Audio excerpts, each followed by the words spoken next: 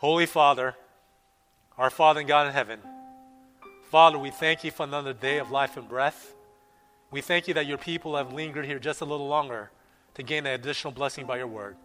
So, Father, in spite of myself, may you honor their sacrifice. It might be a blessing, not a curse to your people. I ask that you fill us with your Holy Spirit, that mind, heart, and deed be touched by the preaching of your word. This we pray. In Jesus' name, amen. As a teacher, I'm an authority figure. And as a teacher, you have some power among the students in your class. The power behind my authority is the power to punish. Because I could give detention. Or I could write a referral, or there is some power behind what I do. And it's very interesting as I further along in Adventist education, and one of the things that I've really appreciated about my 6 years in teaching at Adventist school is that it reveals to me how much I need Jesus in the classroom. Because the greatest mirror is your students. Your students are honest. And so I've discovered that the classroom is a laboratory for my salvation. Seeing my failures, seeing my successes, and seeing how so easily power can corrupt you in misrepresenting Jesus. In fact, there's a famous quote attributed to Abraham Lincoln, but it's not from Abraham Lincoln. It's from a poet named Robert Ingersoll. He says this: "Nearly all men can stand adversity, but if you want to test a man's character, give him power." You see, the issue in the last days is the issue of power and control. Because the institution of church and state will have the power to punish.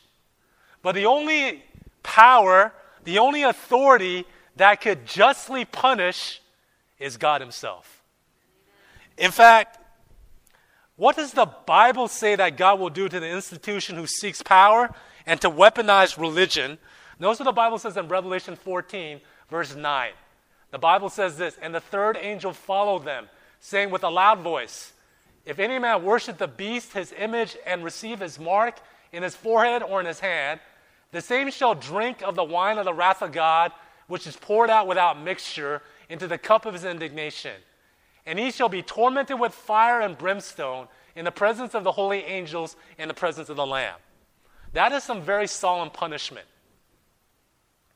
And the Bible says that anyone that worship the beast, his image, and receive his mark will receive this punishment, this wrath of God without mixture. Now, oftentimes we think that this punishment is reserved for people that are worshiping on a certain day.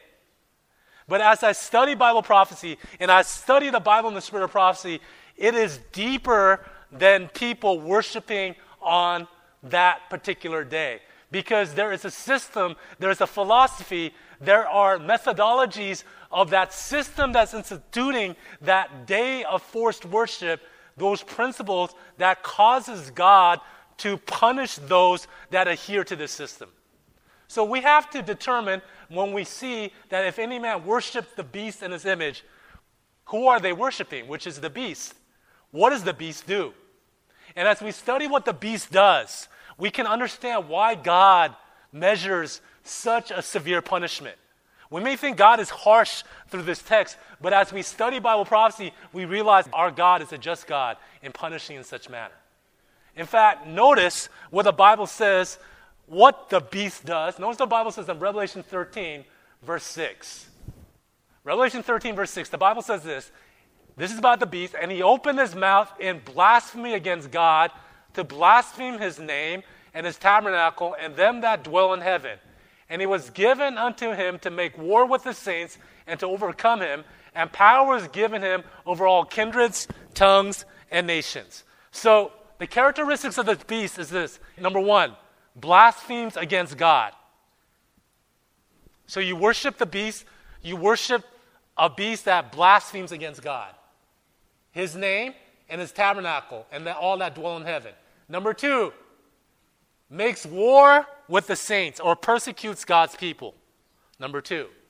Number 3, power was given over him to all nations, kindreds, tongues, and people. So it blasphemes, number 1.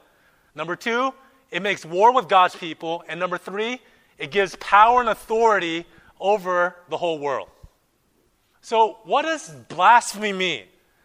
Blasphemy against God, to blaspheme his name and his tabernacle and them that dwell in heaven. Blasphemy is to claim to forgive sins, Mark chapter 2, verse 7, and claims to be God. So when you worship the beast, you're worshiping an entity that claims to be God and claims to forgive sins. Another thing about worshiping the beast is this: it's more than a day. You're worshiping a system that persecutes God's people. So what makes the mark of the beast, and worshiping the beast, is that you're worshiping a system that claims to be God, claims to forgive sins, and claims and asserts power and authority to persecute God's people.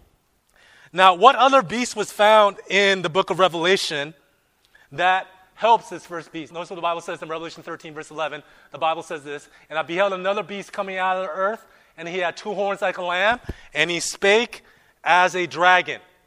So a beast disguised as a Christian nation speaks as a dragon. And what does a dragon do? A dragon does this. Notice what the Bible says in Revelation chapter 12, verse 13. The Bible says this: "And when the dragon saw that he had cast unto the earth, what did he do?" So the dragon speaks in persecution. "At the abundance of the heart, the mouth speaketh." Our actions reflect our heart. So this is a persecuting power. And what else did the dragon do? Revelation 12, 17. "And the dragon was wroth with the woman and went to make war with the remnant of the seed, which keep the commandments of God and the testimony of Jesus Christ." So there's beast power that God punishes. Number 1, claims to be God. Number 2, claims to forgive sins. Number 3, makes war against God's people. Number 4, exerts power and authority against the nations. Number 5, persecutes God's commandment-keeping people that keep the commandments of God and the testimony of Jesus.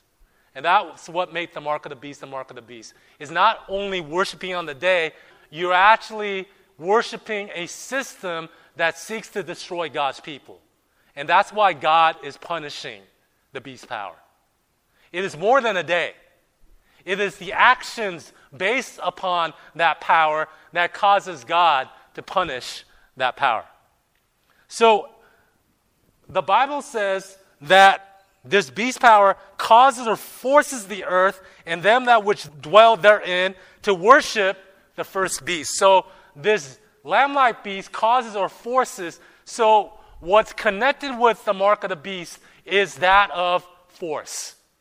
People being forced to worship against their will. And what is spiritually abusive about the mark of the beast is this: that if you don't worship the way that I worship, then your basic needs are going to be deprived. And God is not a God of force, but God is a God of love. I can't force you to love me. I can't go to my student and put a gun to his head and say, "I'm your favorite teacher." That's force. But if the student, by his own voluntary conclusion, likes me as a teacher, that's by his own choice or conscience. And so this great controversy in these last days is between a power, Satan, that's seeking to compel people by force, and God, who's seeking to win us by love. It is between force and love that this great controversy is hinged on. And what does the lamb-like beast cause people to worship? Notice what the Bible says in Revelation 13, verse 15. The Bible says this: "And he had power to give life unto the image of the beast, and the image of the beast should both speak and cause that as many as would not worship the image of the beast should be killed." And so what causes this mark of the beast to be the mark of the beast is a death decree saying, if you don't worship the way I do, we will kill you. That is spiritual abuse. And so notice what inspiration says in Great Controversy, page 442, paragraph 1, about speaking as a dragon. The prediction that it will speak as a dragon and exercise all the power of the first beast plainly foretells a development of the spirit of intolerance and persecution that was manifested by the nations represented by the dragon and leper-like beast. And the statement indicates that the authority of this nation is to be exercised in enforcing some observance which shall be an act of homage to the papacy. So speaking as a dragon is being intolerant and being a persecuting power. And so the lamb-like beast will exercise all the power of the first beast before him and causes or forces the earth and them that which dwell therein worship the first beast whose deadly beast is healed. In other words, it'll have the exact same principles of the first beast. And what do the first beast have the principles of? The merger of church and state. To force people to worship according to my way. And if you don't worship my way, we will persecute you, we will deprive you of your basic needs, and we will ultimately kill you. That's what happened for 1,260 years. And so by threat of death, they must worship the beast. And this is the sin of spiritual abuse. And so, what will happen to those who do not worship the beast? Notice the words of Jesus. Notice what the Bible says in Matthew 24, verse 9. The Bible says this, "And they shall deliver you up to be afflicted and shall kill you, and you shall be hated of all nations for my name's sake." So in other words, here are the principles. Then shall they deliver you up to be afflicted. In other words, what does that mean to be afflict? To abuse. It'd be an abuse of power. Then they shall kill you, deprive you of your life. And ye shall be hated of all nations in my name's sake. In other words, you'll be made an outcast. You'll be made as an outliner. You'll be seen as someone that is not conforming to the majority.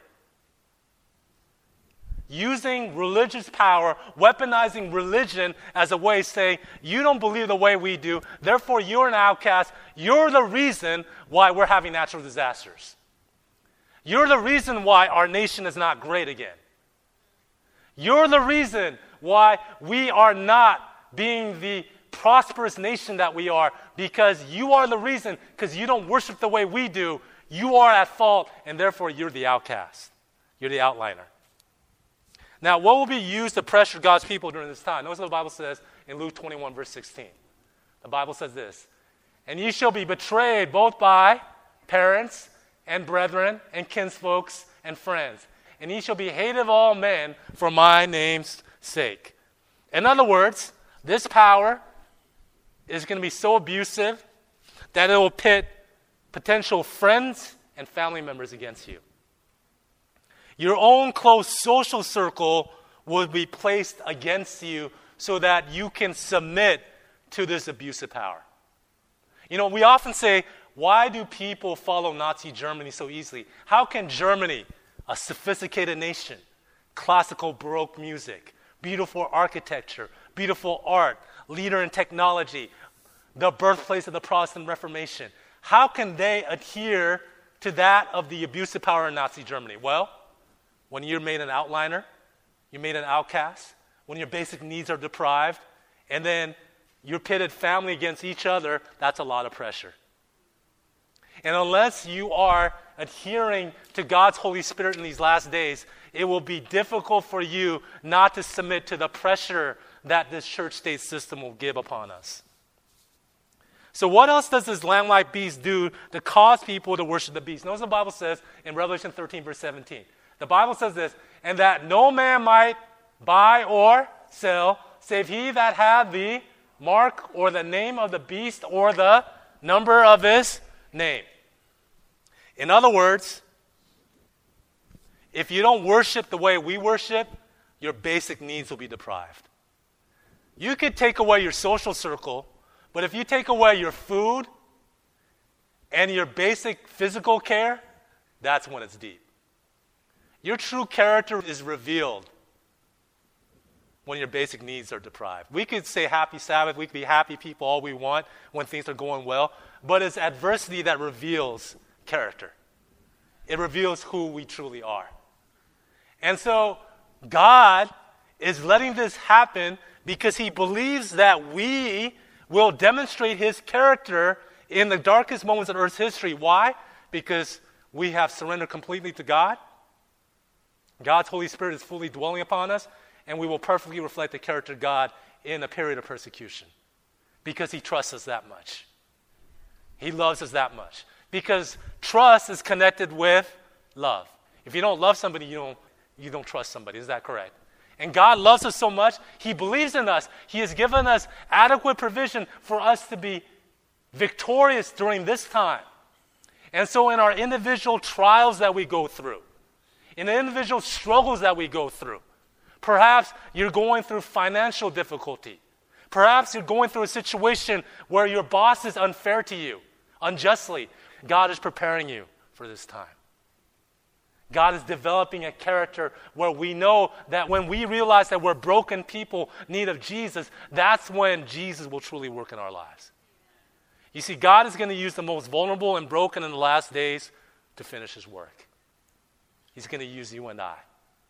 So there is much hope for you and I, because all of us are broken. And so, what does the enemy use to bring forth spiritual abuse among God's people? Notice what the Bible says in Matthew 24, verse 7 to 9. The Bible says this, Matthew 24, verse 7 to 9. For nation shall rise against nation, and kingdom against kingdom, and there shall be famines and pestilences, and earthquakes in diverse places. The Bible says this, all these are the beginning of sorrows. You know what that sorrows mean in the original Greek? Birth pains, contractions. So in other words, all these famines, pestilences, and earthquakes will be coming more and more frequently as Jesus is about to come. Then shall they deliver you up to be afflicted and shall kill you, and you shall be hated of all nations for my name's sake. So let's see the sequence. There shall be famines. What do famines cause? Starvation, hunger, our basic needs. More people will be hungry. What are pestilences? Diseases. More people will be sick. What do earthquakes destroy? It's our homes, where we stay. So more people will be hungry, more people will be sick, and more people will be homeless. And when you deprive all of those things, what will people want? Well, people want solution to their problems. And so when these natural disasters become more and more pronounced, people will be desperate, and people will be ready to hear any solution that comes from the government. In fact, notice what Great Conference, page 590. Inspiration says this. It will be declared that men are offending God by the violation of the Sunday Sabbath, that this sin has brought calamities which will not cease until Sunday observance shall be strictly enforced. And that those who present the claims of the fourth commandment, thus destroying reverence for Sunday, are troublers of the people, preventing their restoration to divine favor and temporal prosperity. So these natural disasters, these hunger, all these things that have been taken away from the basic needs of the people, Satan's going to say, you know why this is happening? It's because those commandment-keeping people over there that keep the Sabbath, they're not adhering to our New World Order, and therefore they're at fault. But what is the principles of God? Notice what inspiration says in Great Conference, page 591, paragraph 2. God never forces the will or the conscience, but Satan's constant resort to gain control of those whom he cannot otherwise seduce is compulsion by cruelty. In other words, Satan's first default is to seduce us with temptation. But if temptation does not work, what does he do?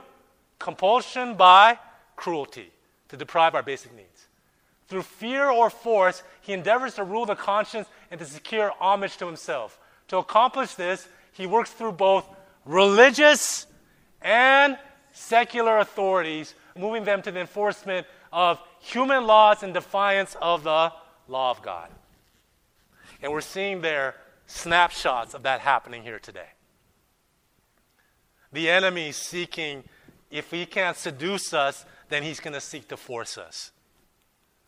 And you know what the beautiful thing about God is?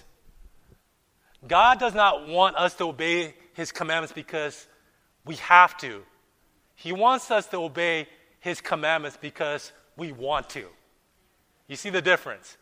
If you have to, you're going to fail. But if you want to, and it's because of your choice and your love, it's going to endure. And so, what motive we have to ask ourselves, why are we a Christian? Why are we following God? Is it because we have to? Or is it because we want to? Because that want to is love. And the Bible says that love beareth all things, hopeth all things, and endureth all things. And that is the love that will have us ready for the second coming. Because we want to, not because we have to.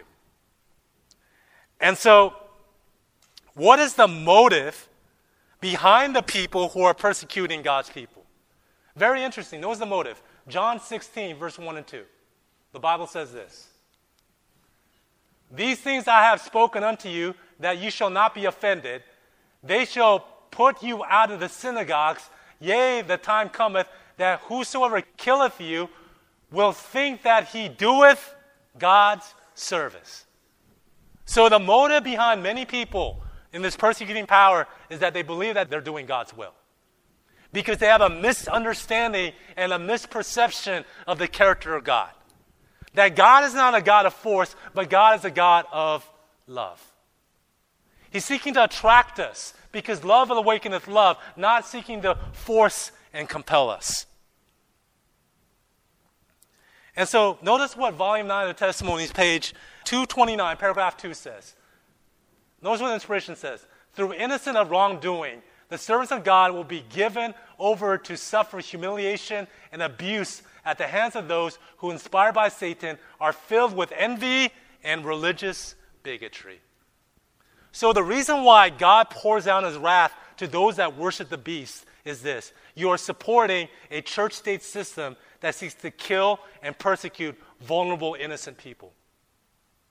You know what a snapshot of a church-state system is that is of a different religion? ISIS.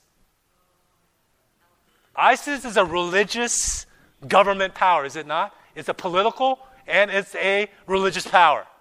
And we see the persecuting nature of ISIS and the terrible things that they do. And no one in this world could deny that they do bad things and they deserve the wrath of God. Isn't that correct? But the worst thing is that a Christian power is going to come on the scene that will be a church-state system worse than ISIS. And at that time, God will hold that power accountable.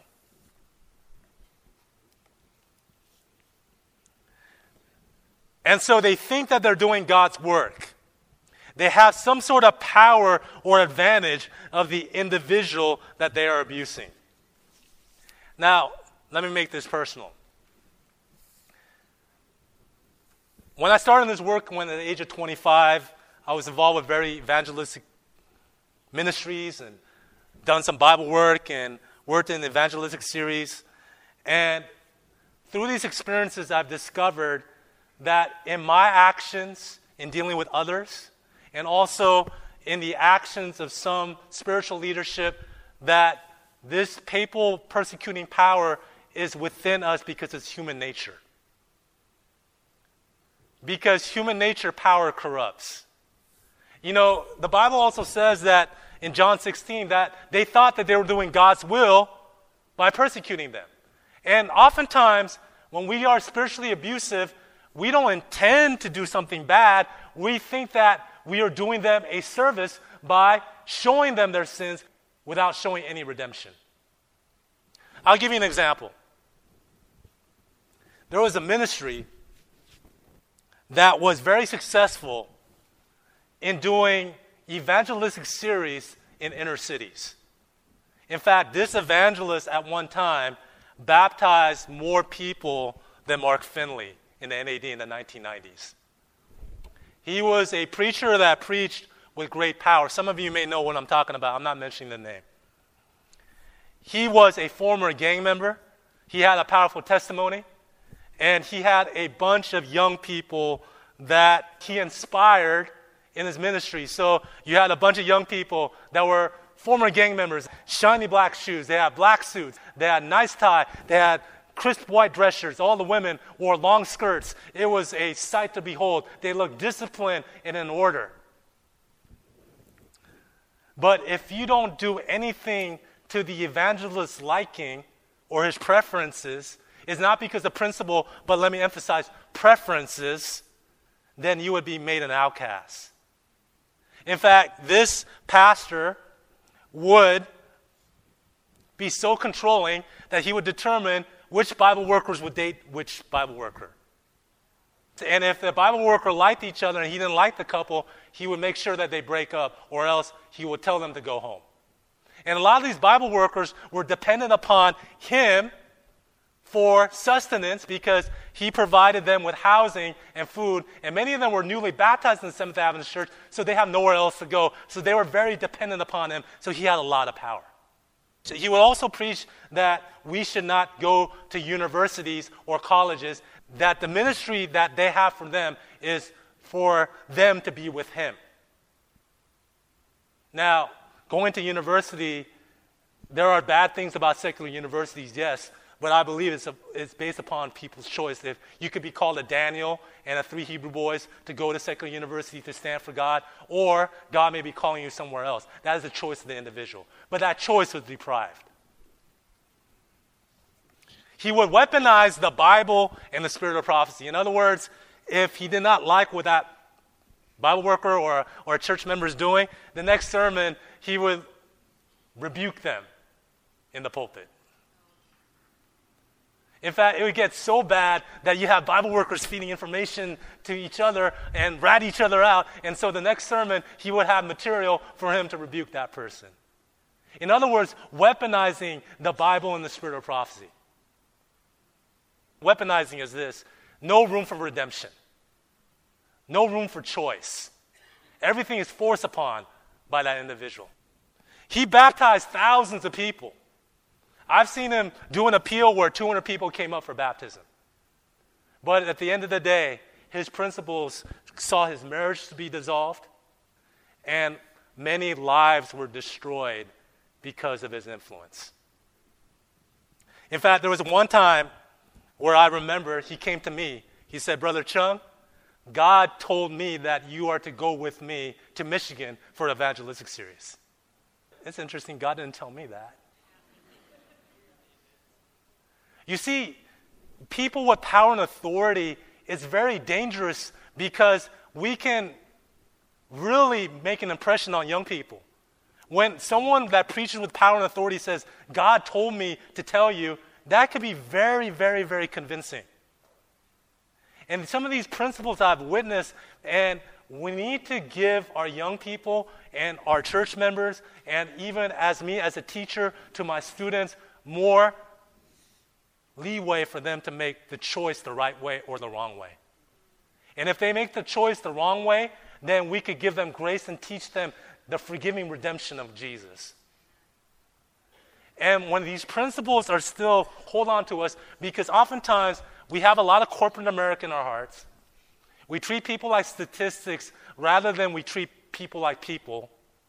That is a trap that many of us have. And that's why I hate it when we say, well, this ministry is measured by baptisms. Well, this ministry is great because it had X amount of Bible studies and baptisms. I've seen all of that.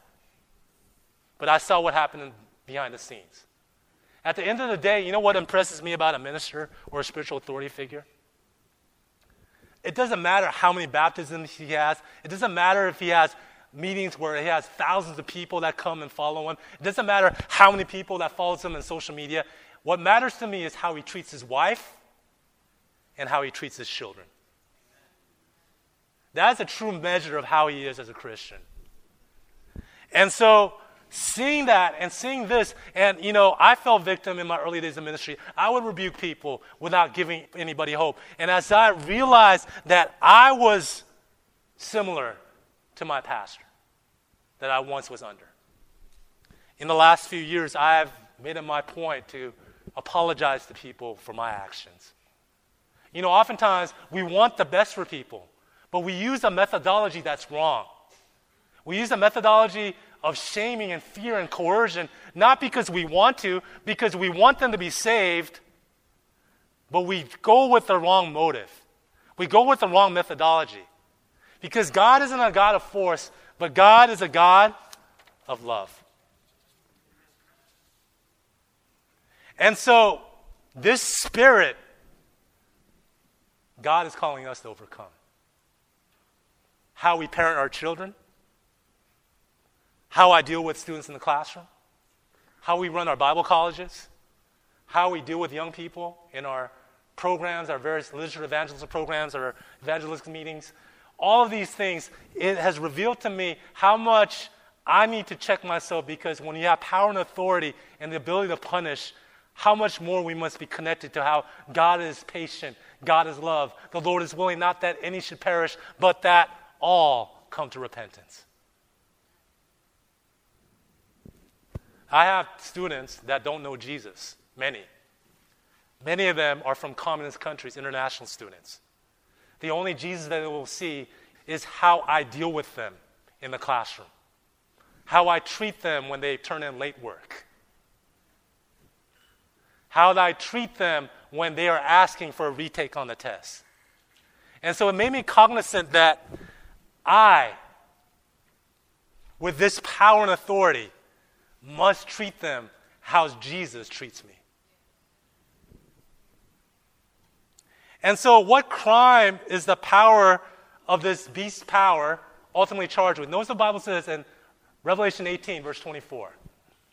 Revelation 18, verse 24. The Bible says this, "And in her was found the blood of prophets and of saints and of all that were slain upon the earth." So in other words, this church-state power was charged with the blood of the prophets and the saints and destruction of the innocent. That's what makes the beast power that should be punished by God. But, there was one that endured spiritual abuse in our behalf. And because he endured spiritual abuse, we could get healings from spiritual abuse. Notice what the Bible says in Isaiah 53, verse 3. The Bible says this, "He is despised and rejected of men, a man of sorrows and acquainted with grief, and we hid, as it were, our faces from him. He was despised, and we esteemed him not." Jesus was spiritually abused by the Pharisees. The Pharisees sought to abuse Jesus and taking away his basic needs when he was arrested at that time near Calvary. The Pharisees sought to do everything they can to compel against Jesus' conscience, and Jesus understands the persecuted.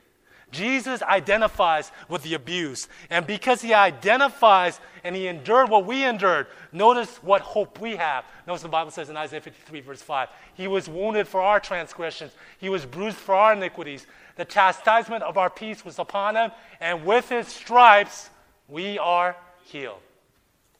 You know what's powerful about Jesus? He made himself vulnerable for spiritual abuse so that he could give us healing and restoration when we endure spiritual abuse in these last days. He gave adequate provision for us to be prepared for the persecution to come, because what he went through, he understands, he identifies, and he will give us that grace for us to overcome in these last days. In this period of great spiritual abuse, what will God's people demonstrate? Notice what the Bible says in Revelation 14:12. "Here is the patience of the saints. Here are they that keep the commandments of God and the faith of Jesus." Question: is patience reaction to a good situation or an unfavorable situation? Unfavorable situation. That reveals patience. You can't have patience when things are going good, because you want that to last forever. Patience is a reaction to something that is not favorable to you. And God's people will demonstrate patience in the midst of this church-state abusive system. Why? Because they keep the commandments of God and have the faith of Jesus. And how do God's commandment keepers keep the law? Notice what the Bible says in 1 John. 1 John chapter 4, verse 18. "There is no fear in love, but perfect love casts out" how much? "Casts out all fear, because fear hath torment. He that feareth is not made perfect in him." We love him because he first loved us. Love awakeneth love. When we see that Jesus made himself vulnerable for persecution in our behalf, he understands what we'll go through in these last days. And we meditate the closing scenes of Jesus on the cross. That love wakeneth love. And that love will allow us to endure at the end. Love hopeth all things, endureth all things. 1 Corinthians chapter 13. 1 Corinthians 13, that is the third angel's message in action. Here are the patience of the saints. What is patience? Love. And we can only have love and endurance when we love him because he first loved us. And how will God's commandment keepers demonstrate keeping the commandments? Notice the Bible says in Romans 13:10, love worketh no ill to his neighbor, therefore love is the fulfilling of the law. We focus on the seal of God and the fourth commandment, and that is important in the last days. But the Bible says in James chapter 2, verse 10, if you break one commandment, you break them all. What determines our salvation, what determines our demonstration of the character of God is how we treat one another in a period of persecution. We are to show the difference between how Babylon treats people and how God's kingdom treats people. And notice what inspiration says in Patriarchs and Prophets, page 34, paragraph 3. God desires from all his creatures the service of love, service that springs from the appreciation of his character. He takes no pleasure in a forced obedience. Is the mark of the beast forced obedience? Yes. And to all he grants freedom of will, that they may render him voluntary service. Not because we have to, but because we want to. That's what God desires us to have. And so what will happen to this abusive system, this abusive church-state system? Notice what the Bible says in Revelation 19, verse 2. The Bible says this. For true and righteous are his judgments, for he hath judged the great whore, which did corrupt the earth with her fornication, and avenged the blood of the servants at her hand.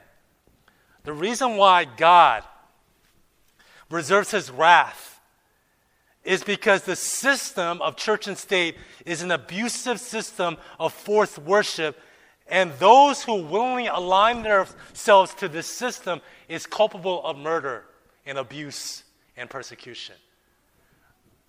What makes the mark of the beast is this: you're supporting a system that's killing God's people. And that's why you receive the wrath of God.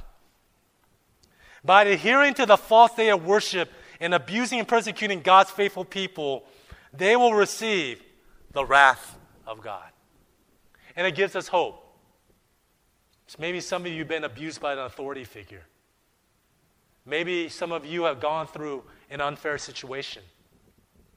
God sees all of that. God is there for us that are vulnerable. God is there for us that are hurting. And ultimately, God is a righteous judge that will make things right. He will make all things beautiful in this time. And what will God do for those that are abused? Notice the Bible says in Ezekiel 34, verse 16. The Bible says this: I will seek that which was lost and bring again that which was driven away, and will bind up that which was broken, and will strengthen that which was sick, but I will destroy the fat and the strong. I will feed them with judgment. In other words, those that have been abused, those that are vulnerable, those that have been going through unfair situations, God will bind up, God will heal the broken, and God will judge the abuser. God will make things right. The whole Adventist message is a message of justice and a message of love. It is a message to the oppressed and a message to the persecuted that God will make things right.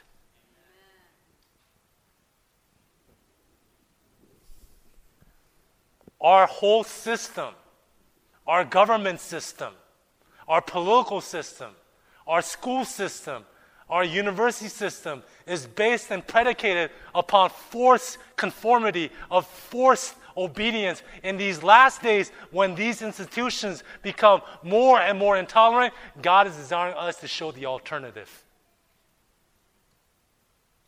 Love, which is a choice and not by force. It's election time in this great controversy.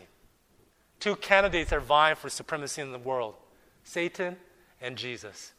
Each and every individual has a vote for who they want in office. And we, as God's people, as ambassadors of God's kingdom, are called to demonstrate the principles of love. God is designed for this to happen in these last days. So what will happen to the abusers within this abusive system? Notice what the Bible says in Revelation chapter 6, verse 15. Revelation chapter 6, verse 15. The Bible says this, "And the kings of the earth, and the great men, and the rich men, and the chief captains, and the mighty men, and every bondman, and every freeman, hid themselves in the dens, and in the rocks of the mountains, and said to the mountains and rocks, Fall on us, and hide from us from the face of him that sitteth on the throne, and from the wrath of the Lamb."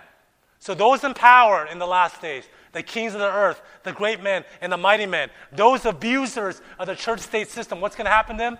When Jesus comes, they're going to say for the rocks and the dens and the mountains to fall on us. The abusers will get justice.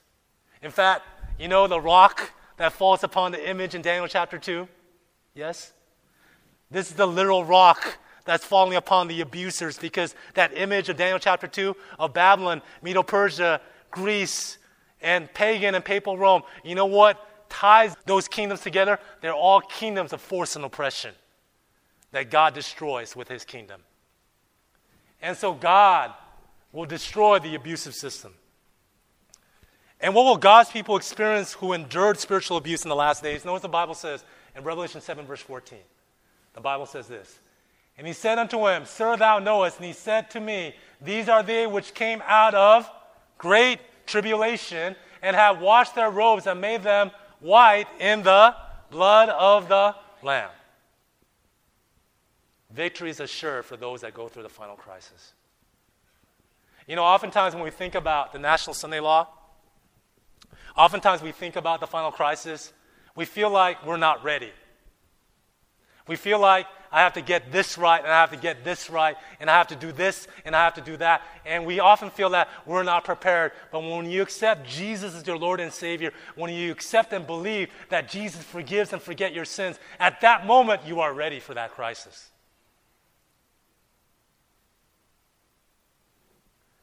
Victory is assured when we believe that Jesus forgives and forgets our sins. The whole point of the sanctuary, the cleansing of the sanctuary, is this: Jesus is seeking to blot out the records of our sins. He's seeking to forgive and forget our sins. And once we believe that Jesus forgives and forgets our sins, we will gain the victory of our sins, because we rest upon that Jesus is loving and merciful and forgive our sins. That love awakeneth love, and we will obey his commandments because we believe wholeheartedly of God's forgiving grace in our lives. Love awakeneth love. And so, what will Jesus give those that go through this tribulation? Notice what the Bible says in Revelation 7, verse 16.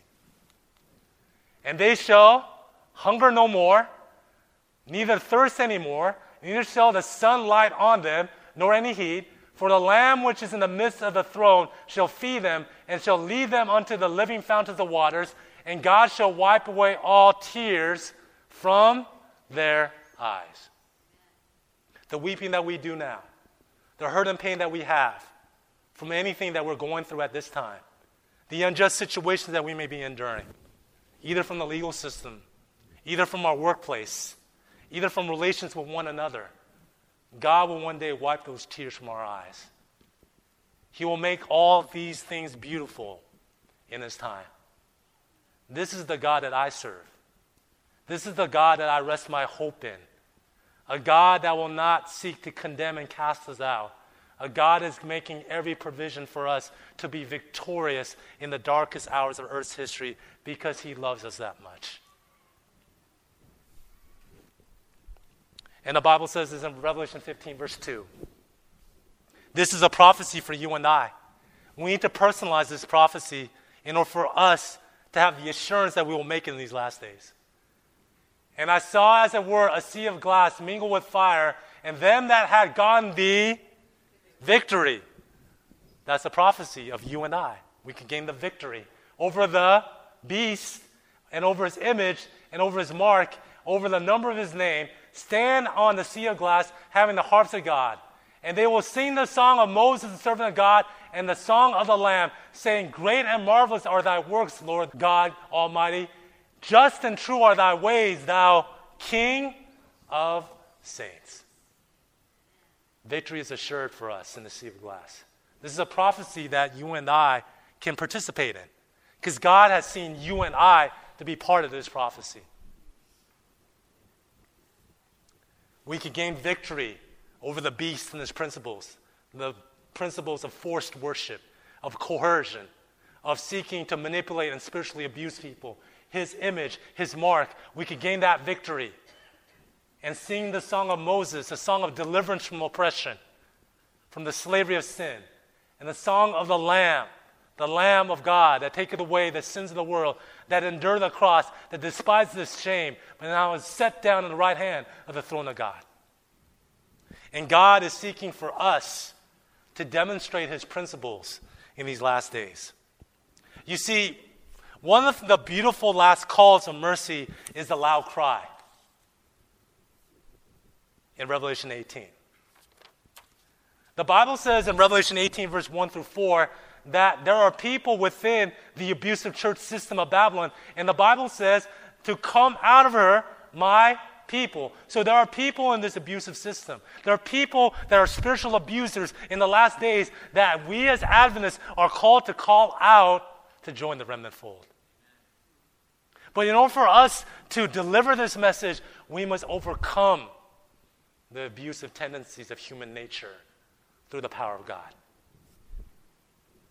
Saul was a spiritual abuser and became Paul when he learned the message of what's called justification by faith, that Jesus forgives and forgets our sins. The last message of mercy, according to the Spirit of prophecy, is the message of Jones and Wagner, that Jesus is seeking to forgive and forget our sins.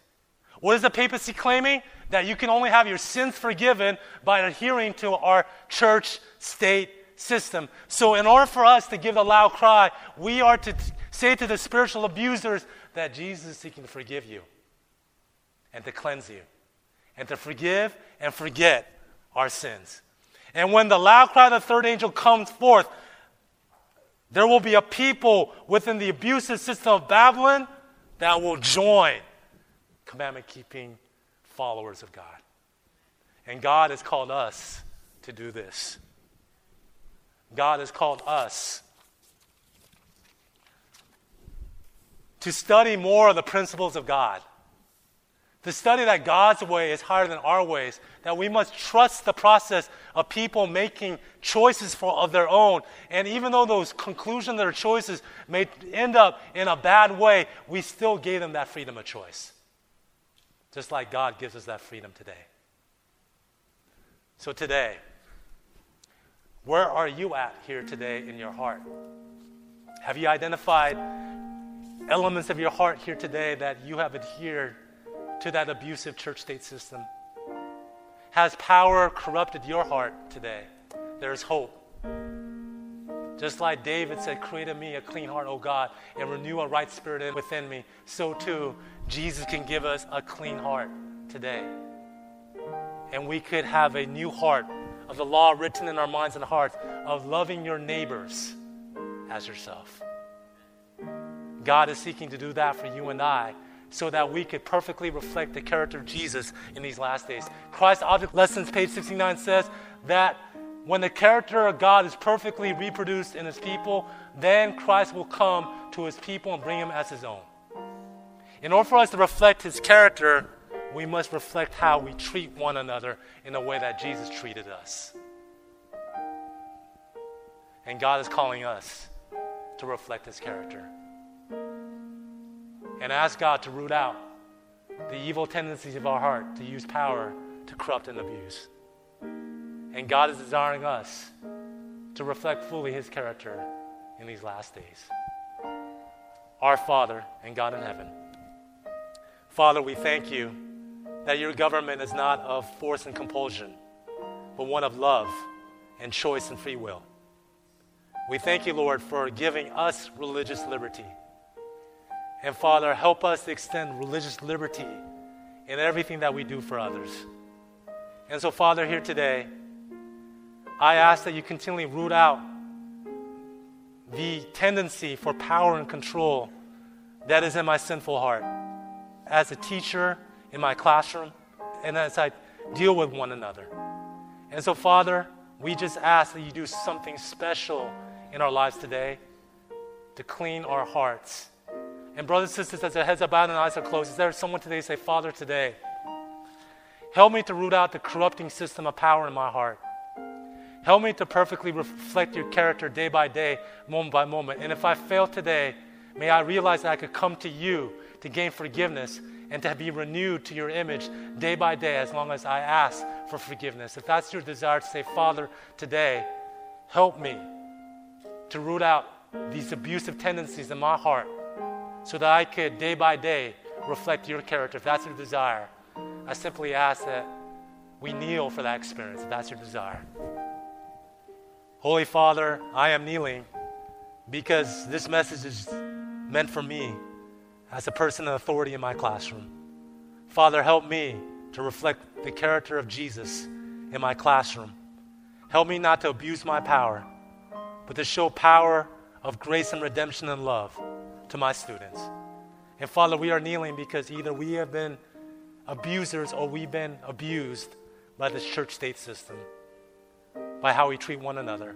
So Father, I ask for healing and restoration for each and every one of us that are kneeling. We thank you, Lord, for your mercy and grace. May we continue to strive to love you with all our hearts, mind, and soul. This we pray. In Jesus' name, amen. We hope you were blessed by this presentation from Revelation of Hope Ministries. Revelation of Hope Ministries is a faith-based, nonprofit, worldwide evangelistic ministry whose mission is to increase the population of heaven by sharing the hope, health, and harmony of heaven in all the world. This ministry depends upon the prayers and partnership of supporters like you. We ask that you please prayerfully consider partnering with us to take the message of Christ into all the world in this generation. For more information about this ministry or to invite Revelation of Hope Ministries to your church or event, please visit our website at revelationofhopeministries.com. That's revelationofhopeministries.com. Or call us at 1-844-WHY-HOPE. That's 1-844-WHY-HOPE. Aloha and Maranatha.